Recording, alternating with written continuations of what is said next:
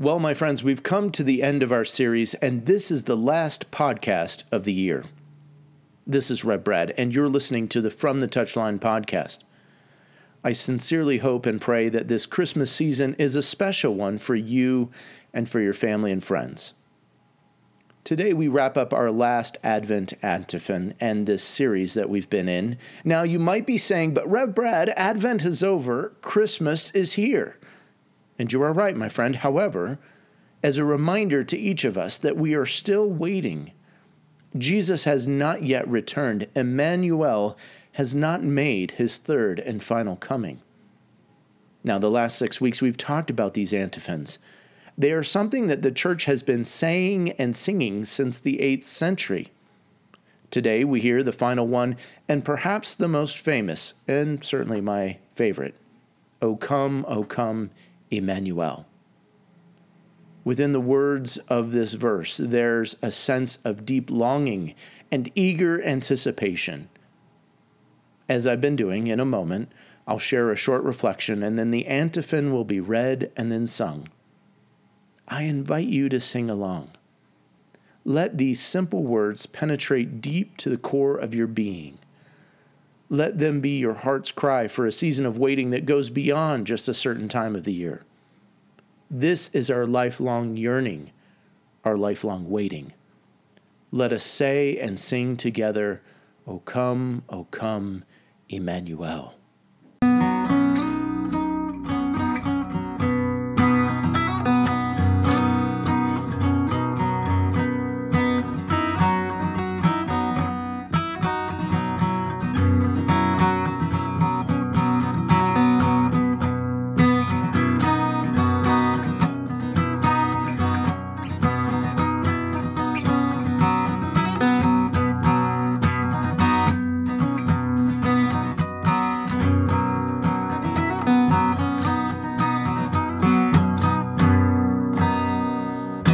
Well, Christmas greetings and Christmas blessings to you, to your family, to your friends.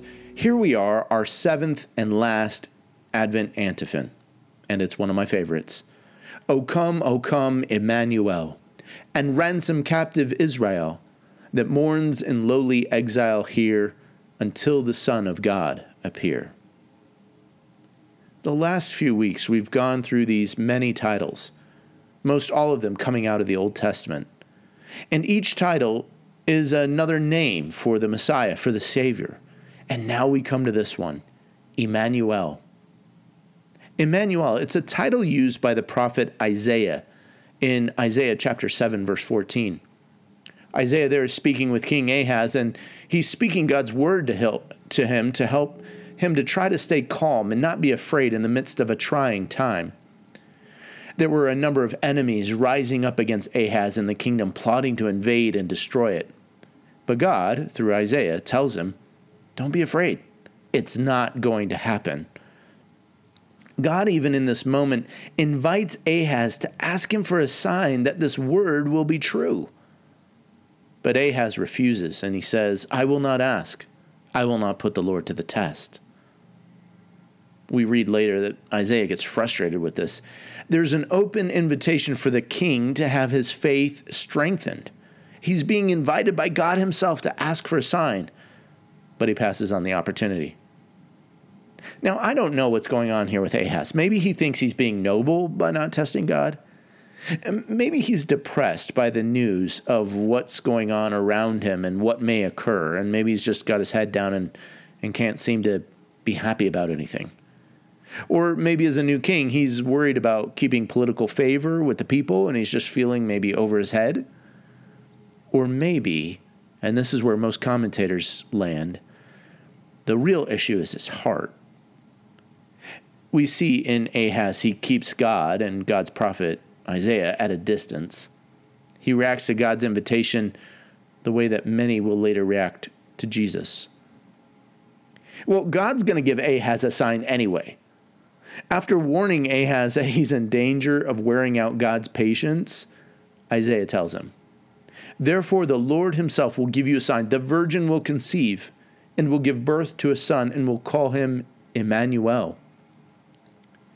Isaiah goes on to describe that this son, this boy, this Emmanuel will grow up, and before he reaches a certain age, the lands of these two opposing kings will essentially lay in waste, and the people will rejoice.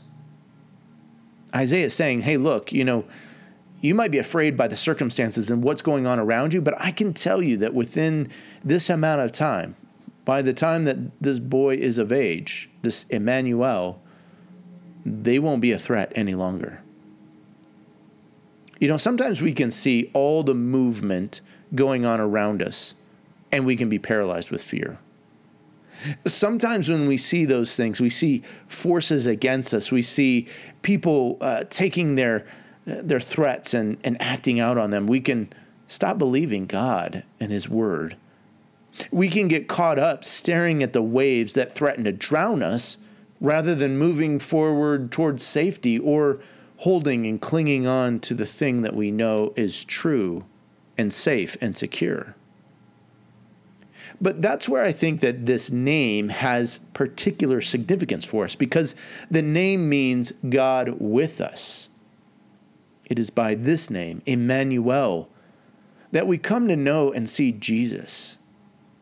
You see, God doesn't just stay in heaven on some throne, removed from our world, removed from our pain and suffering.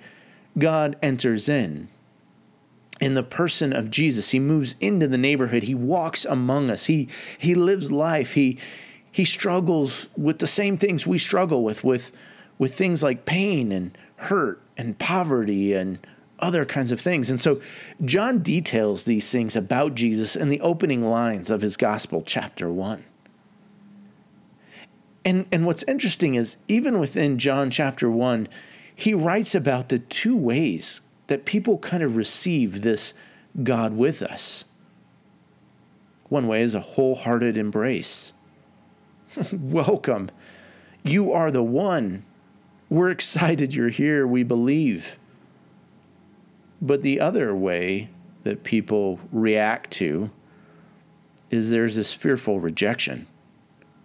Like Ahaz, we keep God at a distance and we go, wow, that's not for me.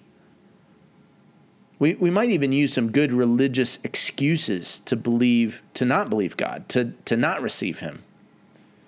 We might say, hey, no, I don't want to test God. I don't want to be put in that category. Religion, look at all the wars religion has caused throughout time and throughout the world. Look at all the pain that faith has caused. And we put up these excuses. John puts it this way in the gospel. He says, He, Jesus, the Word, came to that which was His own people, but His own did not receive Him.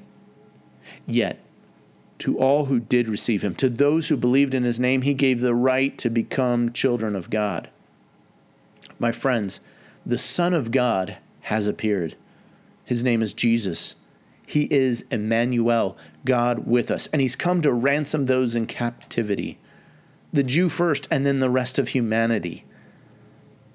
Again, John writing, he gives us a glimpse that this prophetic word, what it's going to look like at the end. And I think this is one of the most beautiful pictures of what heaven is about. It's not about clouds and angels strumming some instrument and all these false ideas that we have about heaven. Here is what John writes, and he writes in the book of Revelation, chapter 21, verses 3 through 5. He writes this about God being with His people. He says, "And I heard a loud voice from the throne saying, 'Look, God's dwelling place is now among the people, and He will dwell with them. They will be His people, and God Himself will be with them and be their God. He will wipe every tear from their eyes. There will be no more death, or mourning, or crying, or pain, for the old order of things has passed away.' He who was seated on the throne said, 'I am making everything new.' Then He said, 'Write this down, for these words are trustworthy and true.'" My friends, in the final analysis, God will dwell with us. He will be with His people. What went wrong in the garden eons ago will finally be made right. The old things are going to be gone and pass away. The new things will come. Emmanuel will come to us God will dwell with us. Emmanuel will come to us, will come to ransom and rescue captive Israel. O Emmanuel, you are our King and Judge, the one whom the peoples await, and their Saviour. O come and save us, Lord our God. O come, Emmanuel, and ransom captive Israel, that mourns in lowly exile here, until the Son of God appear. Rejoice, rejoice, Emmanuel shall come to thee, O Israel.